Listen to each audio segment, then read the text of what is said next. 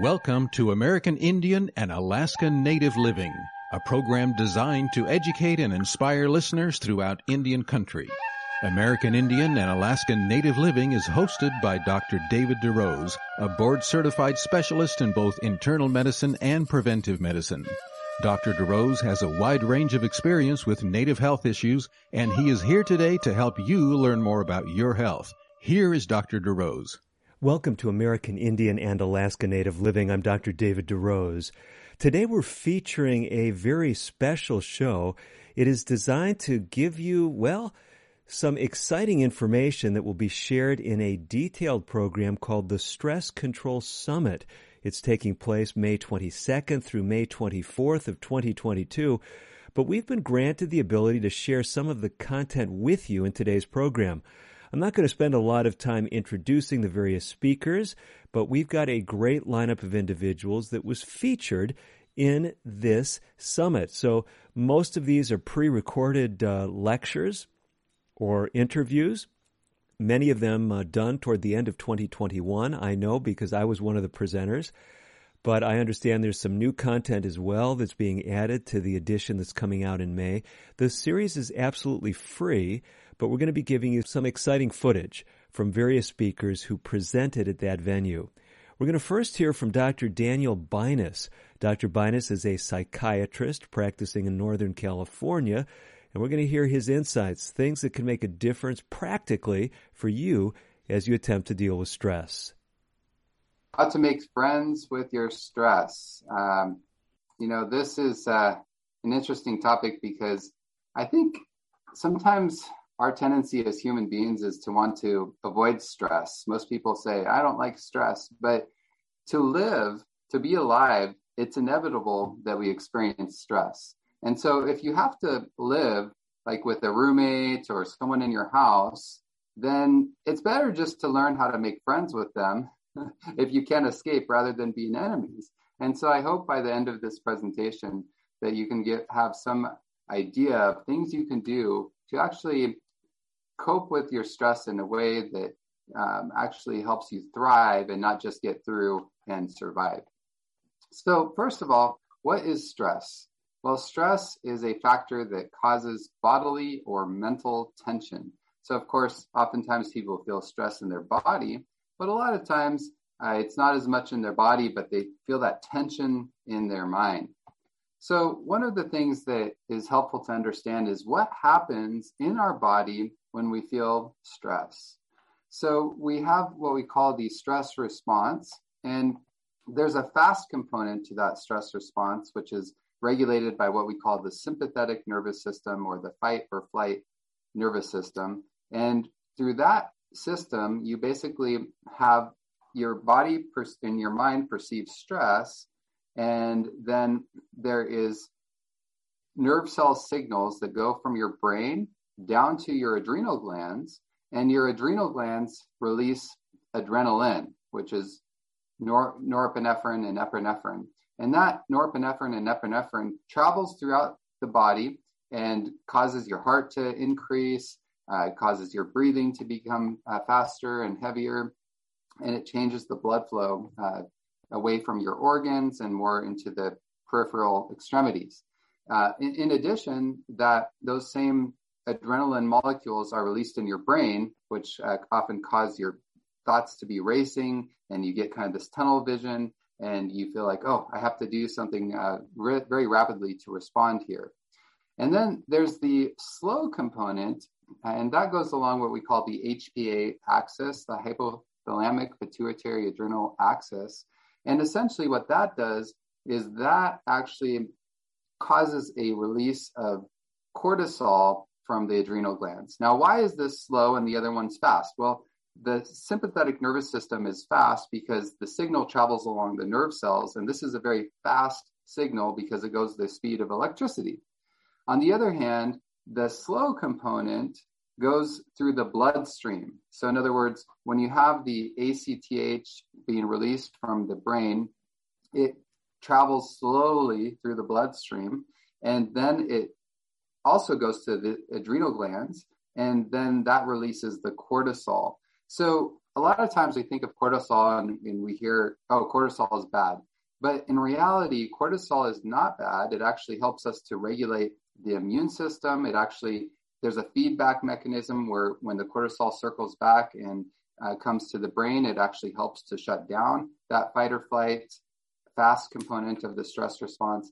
The problem is if you are chronically stressed and the cortisol continues to be elevated for a long, long time, that's when you start running into problems. That's when you start actually developing diseases like autoimmune diseases or having immune system dysfunction where you're not able to fight illness properly, things like cancer and also long-term memory problems and all sorts of issues that come with chronic elevation of cortisol, which happens with chronic long-term stress.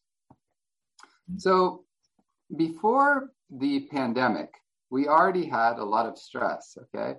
There was actually researchers from Carnegie Mellon University that analyzed data over the course of about 30 years, and they were looking at what are the major stressors and is stress overall on the rise. What they found is that stress levels were already increasing about 10 to 30% over those 3 decades. Now, who do you think maybe had it worst? It was actually women, young people, and low-income Americans were the most stressed. And people often wonder why, why are the women? Well, I think a lot of that is because women over the last several decades have been more and more involved in the workforce, which, I'm not against women going into the workforce, but the issue there is that not only are they in the workforce, but they're also expected to still take care of the home duties and this sort of thing. And so that has added quite a bit to their stress. Young people, a big issue there is, again, there's more and more expectation being put on young people, and yet they're given less and less tools because we're not raising our young people properly. And so that, of course, creates a dissonance and a high stress level. And then low-income Americans, that probably is very understandable. When you don't have enough means to survive, then that is very stressful. So what was actually stressing people before the pandemic? So money, 67%, number one, and work, 65%. Family responsibilities, which of course, have to do with relationships in the family and this sort of thing. Personal health concerns and health problems affecting a family member.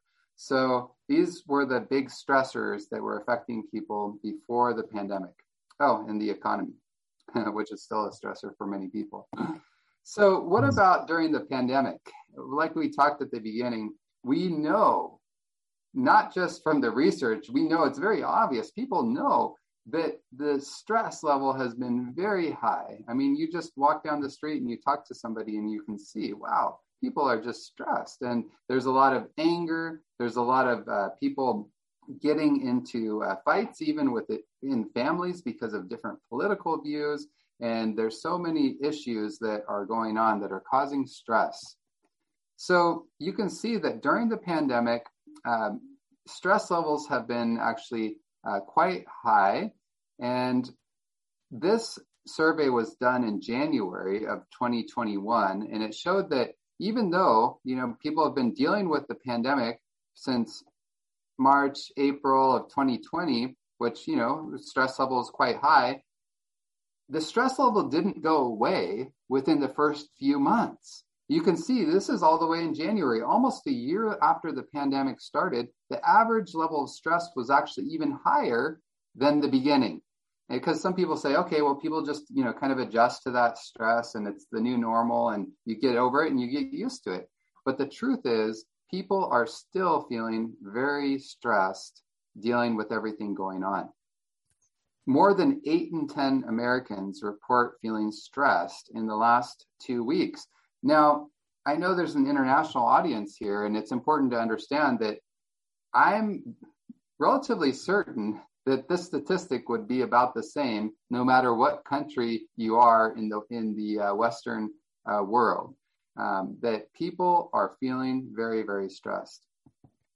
So with all this stress going on, what has that done to our health? Well, if we don't learn how to take care of stress and deal with stress, which, stress often comes from things that are really outside of our control, then that leads to health problems. So what are some of the health problems that research is actually showing is happening when people are struggling with stress? So since COVID, a majority of adults, 61%, reported experiencing undesired weight changes since the start of the pandemic, with 42% stating that they gained more weight than they intended. Of this group, listen to this, wow, of this group, adults reported gaining an average of 29 pounds. So you've heard of the COVID-19. The COVID-19 is oftentimes people joke and say, yes, I've gained 19 pounds during the COVID-19. But the reality, the research actually shows it's not 19 pounds, it's actually 29 pounds for people that have gained significant weight. Even before the pandemic, we had this, what they called this obesity epidemic. And now, people are having more time at home, they're less active, and of course they're stressed. And a lot of people do stress eating to cope with their stress. Now, some people actually lose weight because they lose their appetite when they're stressed, but the majority of people actually eat more. 2 in 3 Americans said they are sleeping more or less, so sleep problems, 2/3, than they wanted to since the pandemic started. Nearly 1 in 4 adults reported drinking more alcohol to cope, and nearly half of Americans said they delayed or canceled healthcare services since the pandemic started. So nearly half of parents said the level of stress in their life has increased compared with before the pandemic. More than 3 in 5 parents with children who are still home for remote learning said the same. So a lot of parents I talk to, even in my practice, say it's been incredibly difficult trying to work from home, trying to help their children navigate through school and online learning. It's been very stressful for people. Essential workers were more than twice as likely as those who are not to have received treatment from a mental health professional. So those people that are on the front line, that are the essential workers, there's a lot more mental health problems that are coming up. Why? Because they're all even more stressed than the average person. Generation Z, adults. So this is the youngest generation of adults, Generation Z, is 46%. Were the most likely generation to say their mental health has worsened compared with before the pandemic, followed by Xers, millennials, boomers, and older adults. This is an interesting statistic. Actually, there was a study that was done in August of 2020 where they looked at this age group of age 18 to 24-year-olds, so young people, and they found that over 25% of these young people had serious suicidal thoughts in the last month. And that speaks to, wow, this whole pandemic and everything happening, you think like maybe it affects the people that are high risk, that are older age. Yes, it affects them, but it affects most actually the young people. And I think a big part of that is because they're looking at the future and they're saying, oh man, the future is hopeless. Things aren't getting any better. They're also isolated. They're away from their peers for the most part. They're not able to connect and move forward, and they feel stuck. And then oftentimes when people feel stuck and when people feel hopeless, that's when the suicidal thoughts start to creep in. We have to step away from Dr. Binus's presentation, but we're going to have more from Dr. Daniel Binus, physician, psychiatrist who's practicing in Northern California, because he is one of the featured speakers in the Stress Control Summit. You can get full details by simply going to stresscontrolsummit.com. That's stresscontrolsummit.com. The program is absolutely free. You do need to pre-register, and you can watch that summit from May 22nd through May 24th.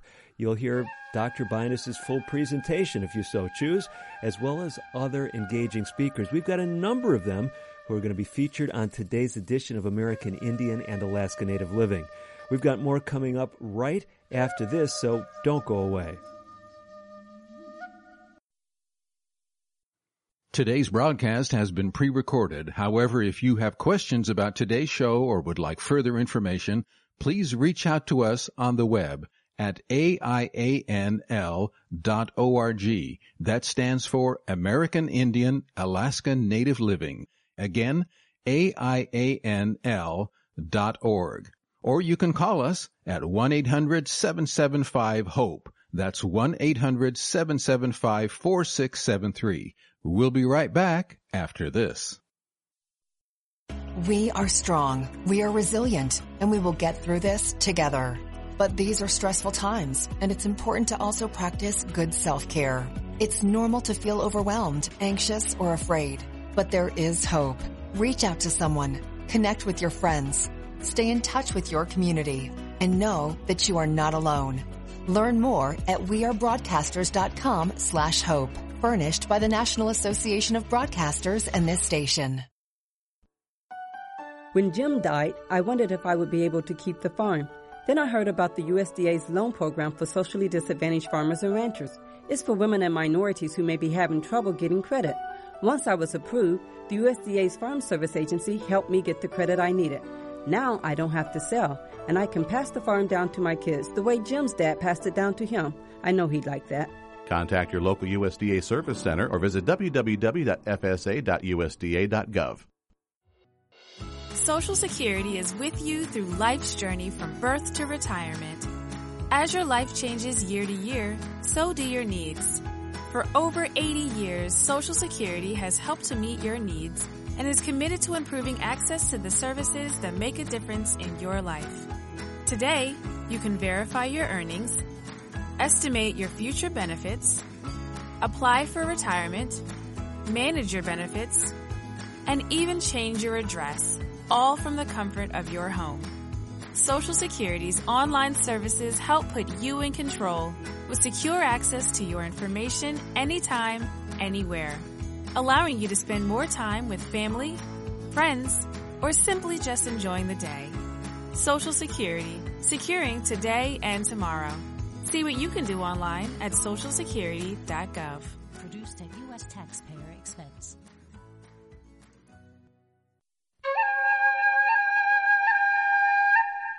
You're listening to Dr. David DeRose on American Indian and Alaska Native Living. Your comments and questions are welcome. Call now at 1-800-775-HOPE. That's 1-800-775-4673. Here again is Dr. DeRose. Welcome back to American Indian and Alaska Native Living. I'm Dr. David DeRose. We're going to go back to some more material from Dr. Daniel Binus. Dr. Binus heads up his own practice in Northern California at the beautiful Minds Medical Clinic outside of Sacramento, California. Dr. Binus has been sharing things that can make a difference as far as how you and I deal with stress. Here are some more insights from Dr. Daniel Binus. I want to spend the rest of our time today talking about how we can overcome stress. And I want to talk about the three different areas, how we can manage stress with body, ways of dealing with our physical health, how we can prepare to deal with stress, so body, and then how we can deal with stress from a mental standpoint, from a psychological standpoint, that's the mind, and then how we can also deal with stress from a spiritual standpoint. And so we're going to dive into each one of these separately. And I hope that there's going to be some practical tools that you can take with you to really help you, again, not just barely get by with stress, but really thrive when you are faced with stress. So the first thing that we want to talk about is how we can prepare our body to deal with stress. So the first thing that we need to think about is stressing our bodies and our minds a little bit actually helps us to become then more resilient even when we are dealing with bigger stressors. And I think exercise is actually a very good example of that. So with exercise, you actually have some cortisol that's released. And this, of course, prolonged exposure is toxic. But when you exercise regularly, especially with cardiovascular exercise, this actually lowers, look at this part right here, exercise lowers HPA axis reactivity. That gives you an attenuated response to stress. What this means is if you exercise regularly, you have a little bit of cortisol being released. You have some stress, but this makes your body and your brain less reactive when it comes to actually dealing with other stressors, like maybe mental stressors or even other physical stressors. So then you can handle it better. It also increases BDNF, which is brain-derived neurotrophic factor. This is kind of like brain fertilizer, and that helps your brain to grow. It helps new nerve cells connections to be formed, and it's very protective for your brain as well. So exercise is one of the best ways you can prepare your body to deal with stress. And it's also, a stress reliever as well. I know that when I'm feeling stressed, one of the best things I can do is go for a run. And it literally feels like I'm blowing off steam. What about hydrotherapy? Well, hydrotherapy or hydrothermal treatment, which is hot and cold treatment, also, if you've done it, you will know that this is stressful. When you have that cold water going over your body, it can feel stressful. So basically, to do hydrotherapy, you get nice and hot in the shower or in a bathtub, and make sure that your body is nice and warm and pink.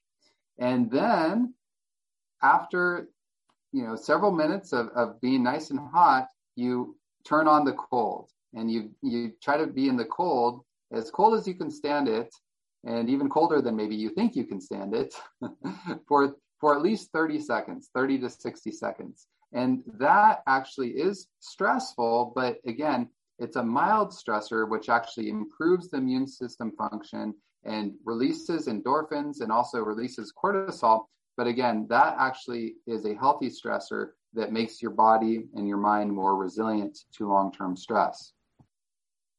If you want to hear Dr. Binus's full presentation, you can catch it at StressControlSummit.com.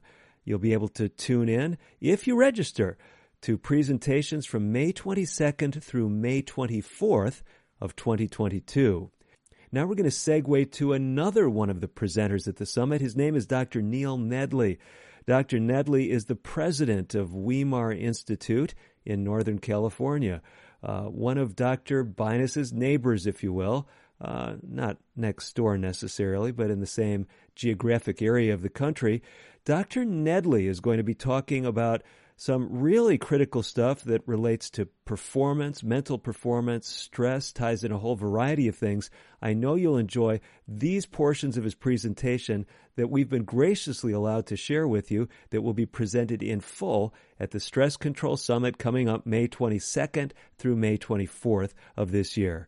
Let's hear what Dr. Nedley has to say. So today we were actually asked to speak on this rather shorter presentation on academic performance.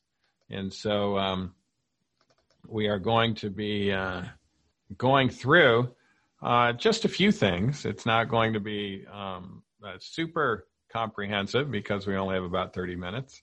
But we will go over multiple things that can play a major role in improving academic performance. BDNF is something that we measure. We actually can measure this in the bloodstream, and it can have a dramatic benefit in regards to academic performance. It's called brain-derived neurotrophic factor. It's a protein thought of as a brain fertilizer, and BDNF helps the brain to develop new connections, repair failing brain cells, and protect healthy brain cells. In addition, having enough BDNF around can even protect our brains from neurodegenerative diseases like Alzheimer's disease and Parkinson's disease. When BDNF levels are high, acquiring new knowledge is easy. Memories are retained and people actually feel happier. Indeed, BDNF can even be thought of as a natural antidepressant, and a lot of the antidepressant medicines are even measuring before and after BDNF levels to see if the medicines can make a difference. But it turns out lifestyle factors can make a bigger difference in BDNF. Unfortunately, when BDNF levels fall, the opposite occurs. People have difficulties in learning new things. Dementia can actually occur, and depression is much more common. Interesting study was done with 144 pilots These are individuals that have high levels of training and have to have recurrent training. Of course, pilots are not only learning to fly an airplane from point A to point B. That's kind of the easy part, although that's certainly more complex than driving an automobile. But the real reason why we're hiring pilots is if something goes wrong with the airplane, to be able to land it safely and without damage to property. And so they have to learn all of the emergency measures if this goes wrong or if that goes wrong. And there's a lot of things that can go wrong with airplanes. And so they have to train for all of those emergency procedures. And of course, it can be academically challenging, and plus it can be athletically challenging because you have to take over the flight of the airplane and be able to land it maybe in tight spaces, not on a runway, those sorts of things. So those with low BDNF levels had a harder time maintaining their skills in doing this over 3 years. Their scores dropped twice as fast, and their hippocampus in the brain became smaller. And that was associated with the low BDNF levels. This is the area in the temporal lobe that has to do with memory. So, of course, the big question is, how can we increase BDNF levels through lifestyle measures? And physical exercise is one of those things.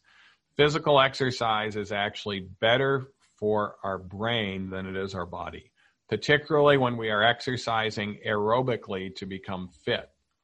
Intellectual activity itself will also increase BDNF. So when we're going to school and we're engaging in academic learning, our BDNF levels can come up.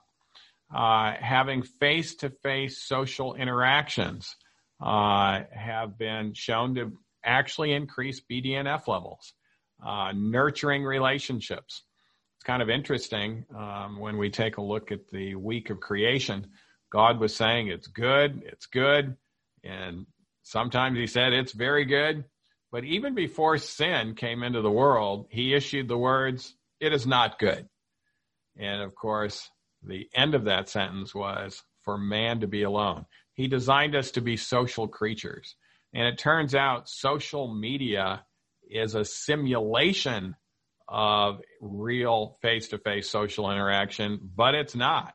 And it actually does not increase BDNF levels. In fact, we'll see the opposite occur with social media.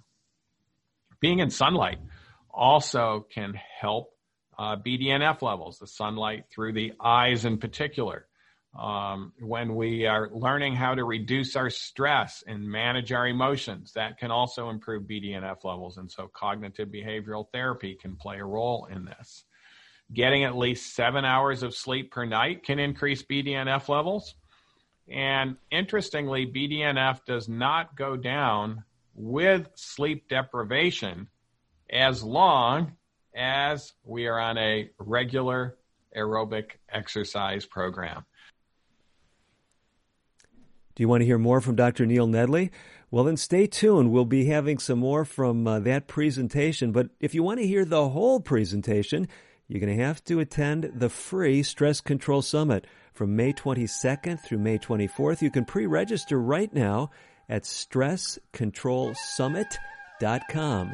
That's right, May 22nd through May 24th of 2022. That program is available for you free of charge. We'll be back with more from Dr. Neil Nedley and other presenters from the summit right after this. American Indian and Alaska Native Living will continue in a moment. If you have questions or comments about today's pre-recorded broadcast, please contact us on the web at aianl.org or call 1-800-775-HOPE. That's 1-800-775-4673. A message from the National Police Association.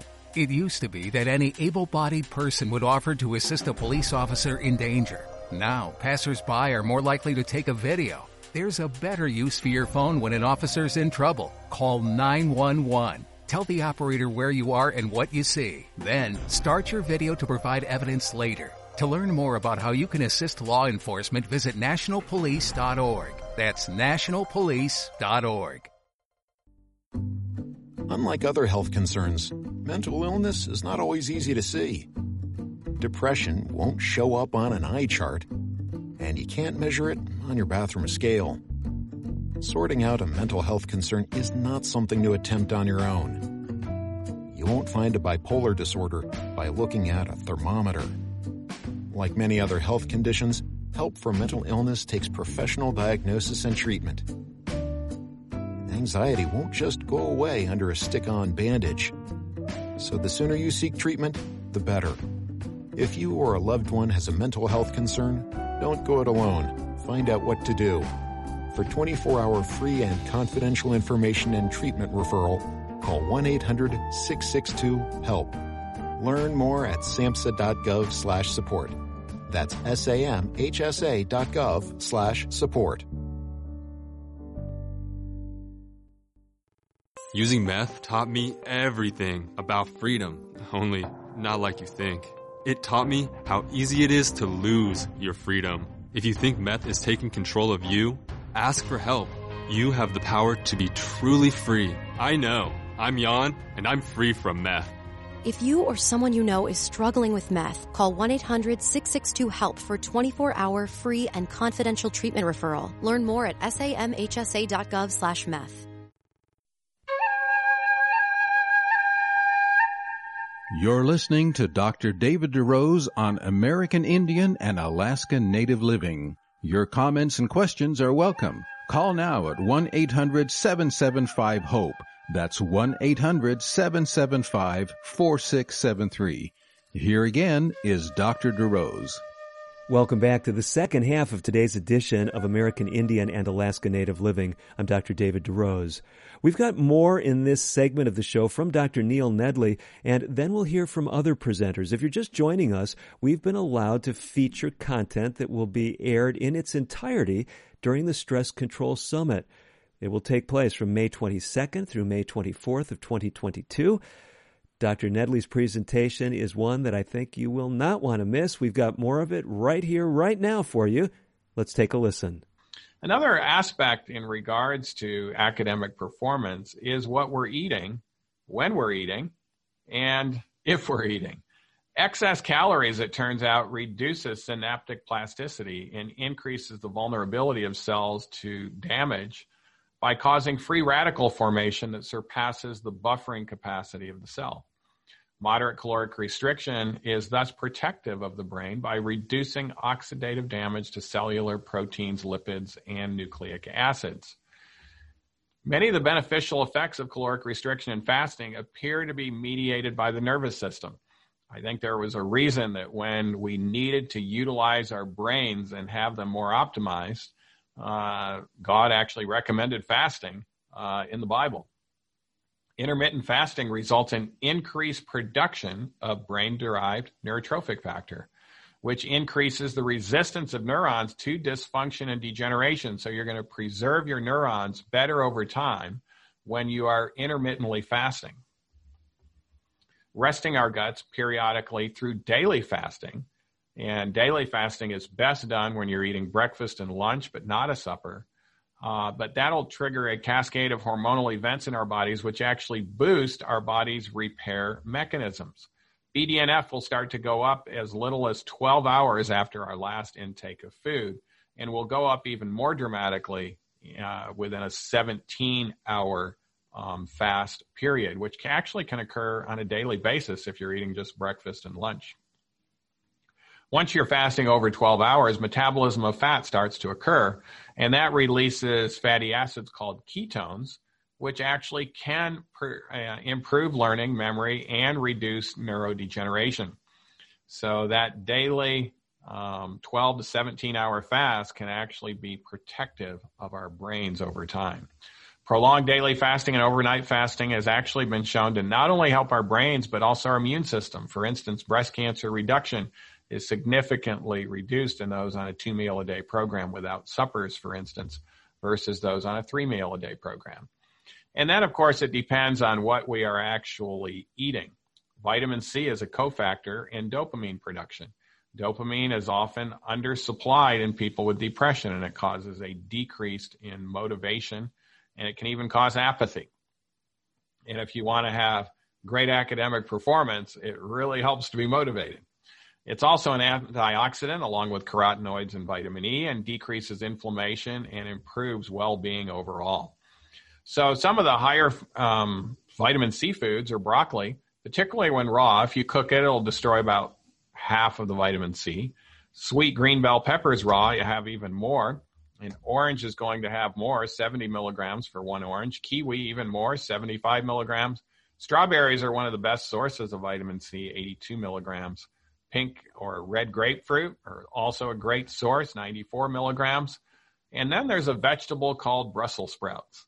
Even when we boil it, 1 cup will have 98 milligrams.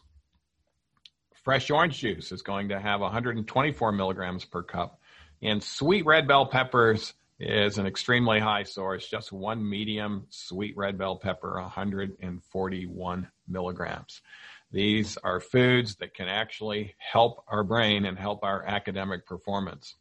Then there are polyphenols or anthocyanins, one of which is an anthocyanin. This is what causes certain foods to be purple or blue, for instance.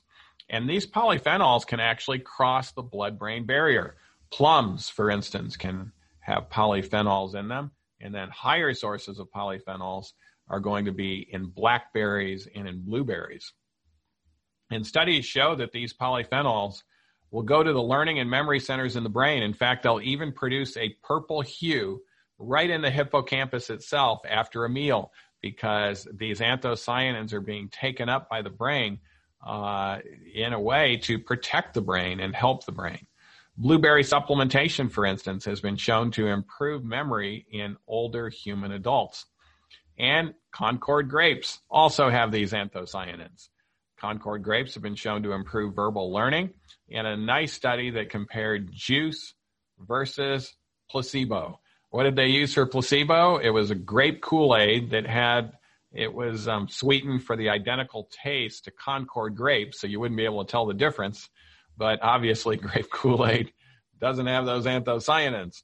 And so we saw a significant difference with the grape juice consumers actually showing increased neural activation in the cortical regions of their brain.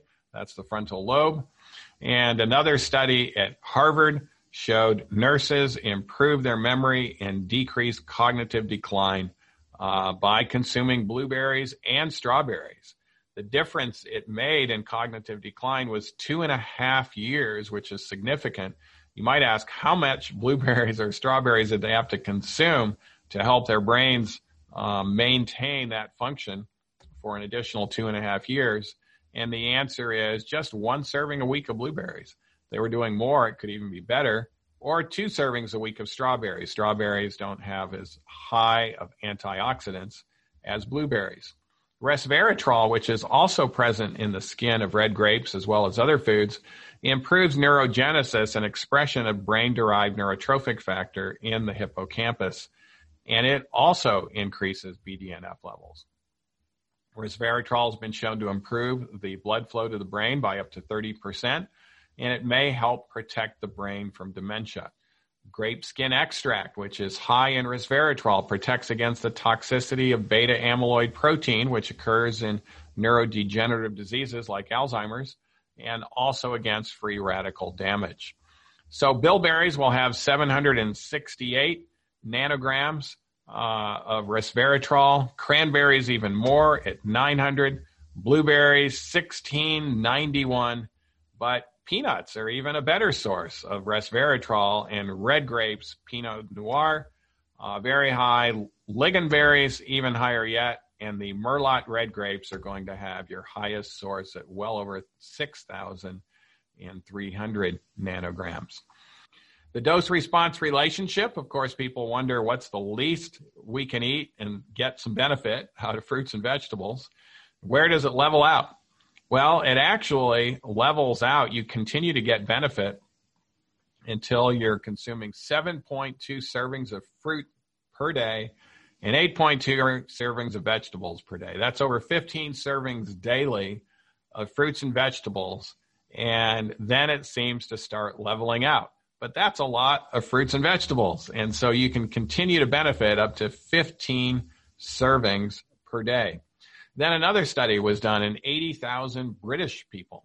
There was a dose-response relationship, once again, between fruit and vegetable intake and self-reported happiness and life satisfaction. Most healthy people or happy people eat over 7 to 8 servings of fruits and vegetables a day, and once again, associated with well-being.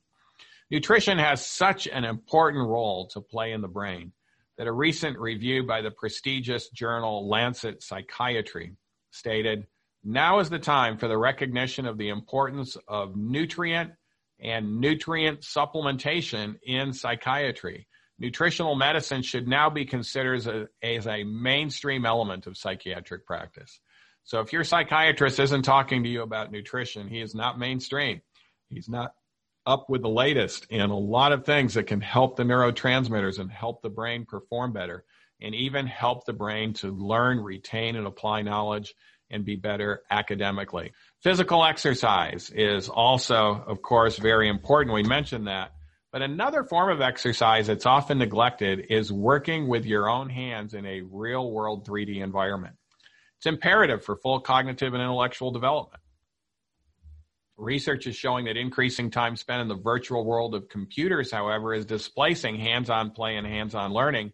3D learning allows young people to experience how the world works in practice, to gain an understanding of materials and processes, and make informed judgments about abstract concepts. And the nice thing about it is our hand motion is initiated in the back part of the frontal lobe of our brain. So when we're using our hands in 3D, such as playing a musical instrument or doing agriculture, planting or picking fruits and vegetables, or even washing dishes, the area of our frontal lobe actually begins to expand and increase circulation, and this can help us considerably in regards to academic performance. This is why if you're even going through medical school, it'd be good for you to at least 20 minutes a day to be doing something three-dimensional with your hands. And so these are just a few things that can make a huge difference in regards to your academic performance. And I would like you to consider the massive difference this can make.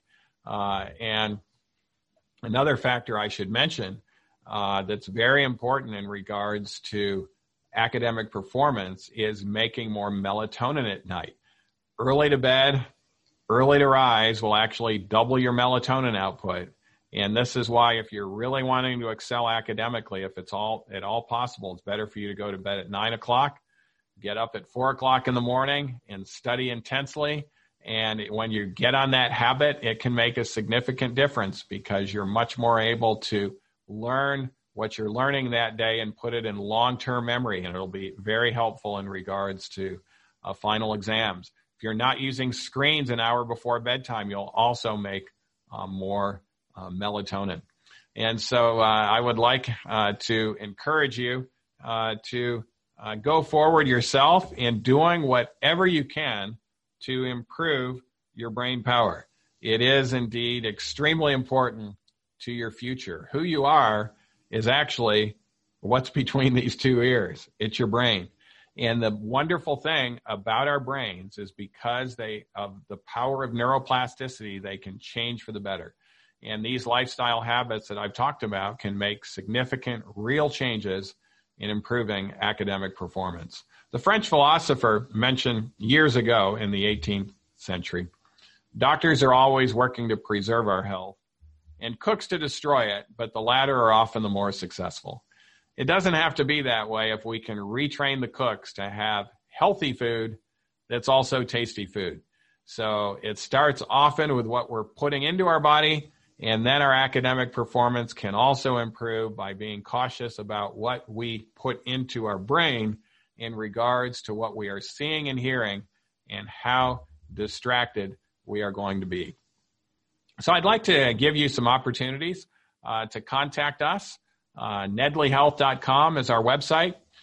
We have several programs that are now available online. Optimize Your Brain is an online program that takes 6 weeks to go through. There's a workbook associated with it. It's once a week for 6 weeks, but it will improve your ability to for academic performance and also significantly improve your emotional intelligence. We do have to step away just briefly, but we're going to be back with more from the Stress Control Summit.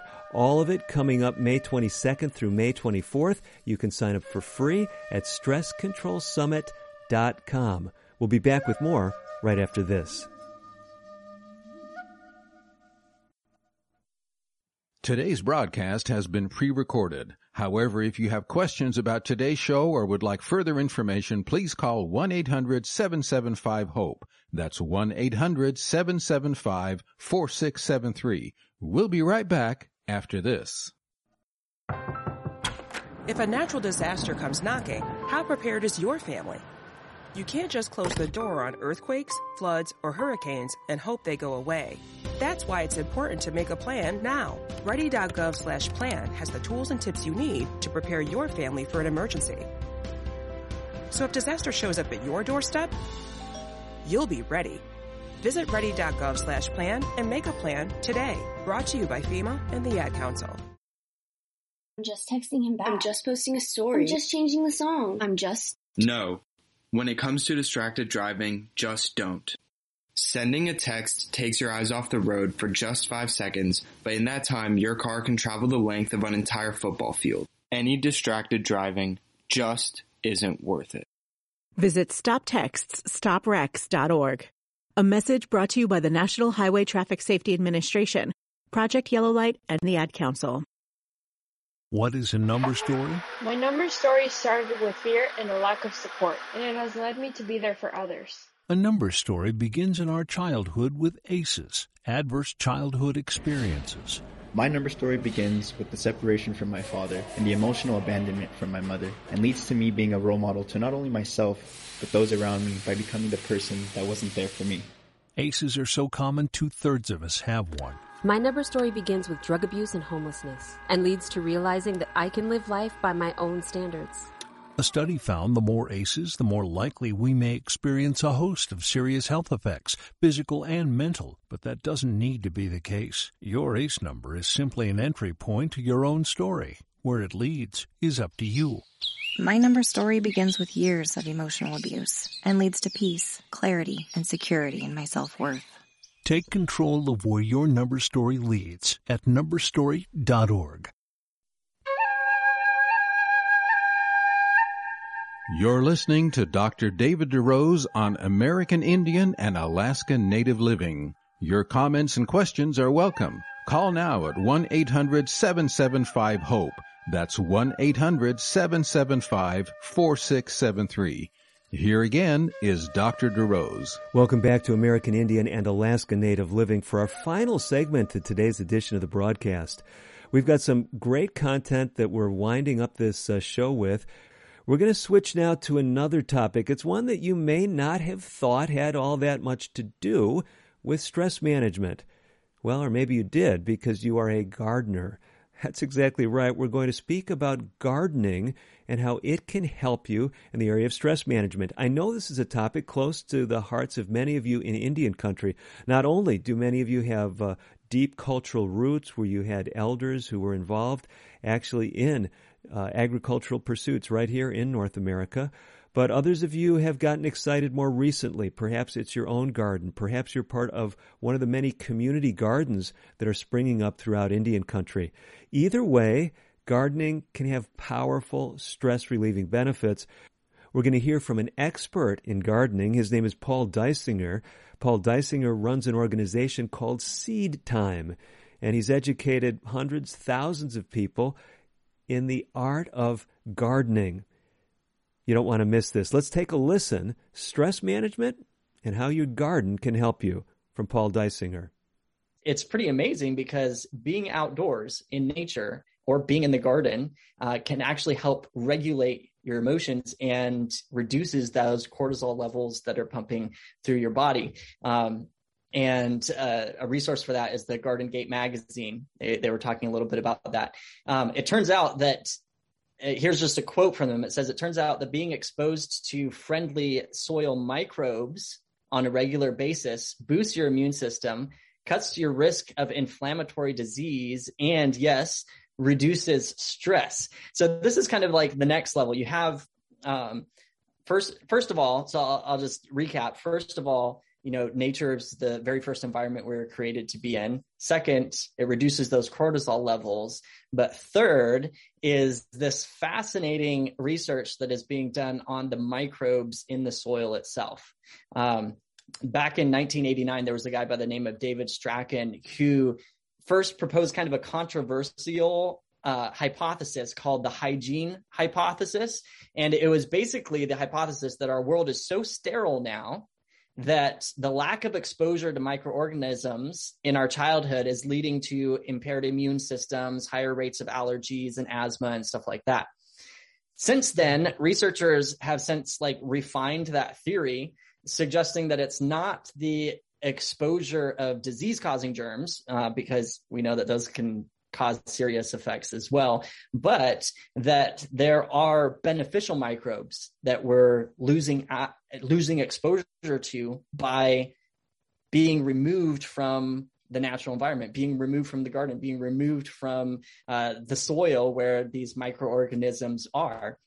And so there's a quote in the Science Daily. It says, the idea is that as humans have moved away from farms and an agricultural existence into cities, we have lost contact with organisms that served to regulate our immune system and suppress inappropriate inflammation. That has put us at a higher risk of inflammatory disease and, specifically for our topic today, stress-related psychiatric disorders.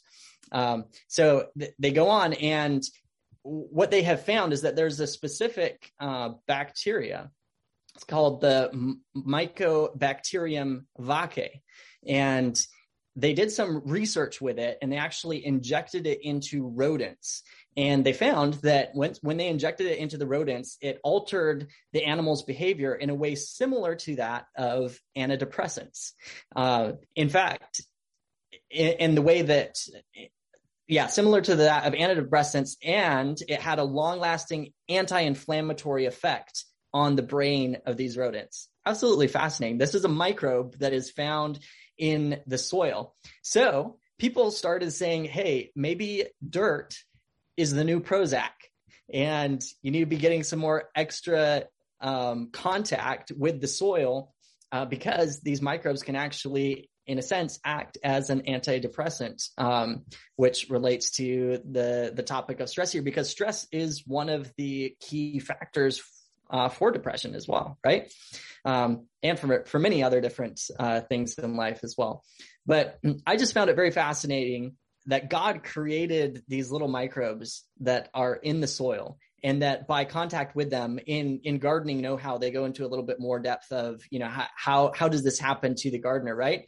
So it says, and this will describe it a little bit in more depth as well. It says antidepressant microbes in the soil cause cytokine levels to rise, which results in the production of higher levels of serotonin.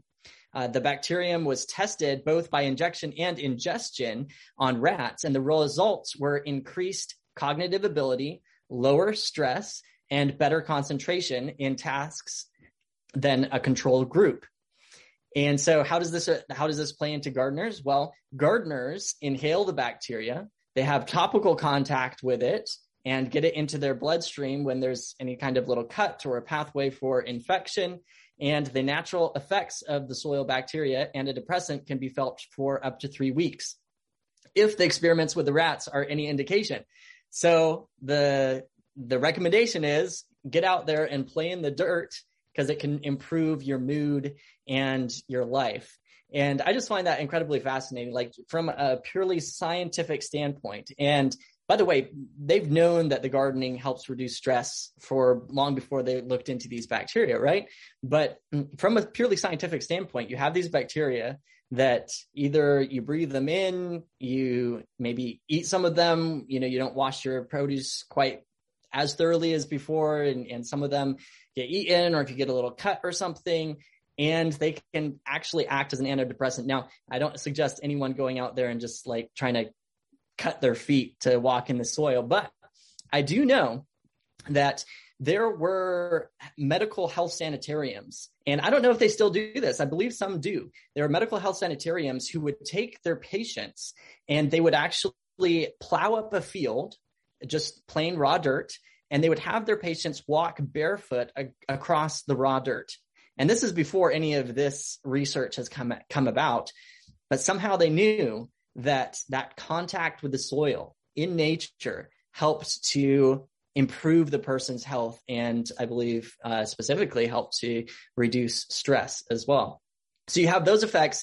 And then you also have the fact that gardening is an activity, right? So there's different aspects to that. There's creativity. It takes some creativity to grow in the garden, decide where you're going to put your plants, etc.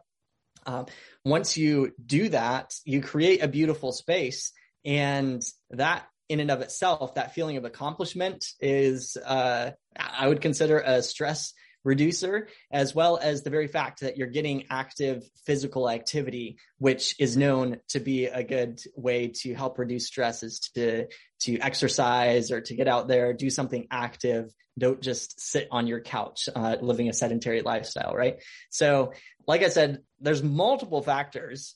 Another one that I could just throw in there is the fact that sunlight is known to be helpful. In fact, Dr. Nedley brings this out, and I believe that he's going to be speaking on this summit as well, if I'm correct. But he brings it out that the blue light from the sky is actually super important for our mental well-being, and to help reduce depression or stress, in this case, would be getting that blue light from the sky on the whites of our eyes. And that would just be another aspect of being outside in the garden, in that natural environment. So, like I said, it's multi-levels, and I'm sure I haven't even touched on all of them here right now, but it's pretty exciting to see how nature in the garden can help just lower the stress in our lives. If you're interested in learning more from Paul Deisinger, his entire presentation will be featured in the Stress Control Summit, taking place May 22nd through May 24th of 2022. You can get full details and sign up for free at stresscontrolsummit.com. Well, I hope you found today's edition of American Indian and Alaska Native Living not only interesting but educational. Hopefully you picked up some insights, things that can help you deal with the stressors in your life. If you want to take in the full program and you're just joining us, you just caught the tail end, you can do that simply by going to stresscontrolsummit.com. That's stresscontrolsummit.com. You can take in the whole program there free of charge from May 22nd through May 24th of 2022. So I'd encourage you to sign up as soon as you can. A lot of other great presenters who are there, folks that you may know of. I'm one of the presenters at the Stress Control Summit. So if you want to check out my presentation, it will be there. If you say, hey, I listen to you every week, Dr. DeRose, I want to hear somebody else, that is fine as well. A variety of presenters. You can pick and choose who you want to hear from during those specific days, May 22nd through May 24th. So mark it on your calendar, and by all means, sign up today for the Stress Control Summit. StressControlSummit.com. Well, that's all the time we've got today. I'm Dr. David DeRose, as always, wishing you the very best of health. Native Voice One, the Native American Radio Network.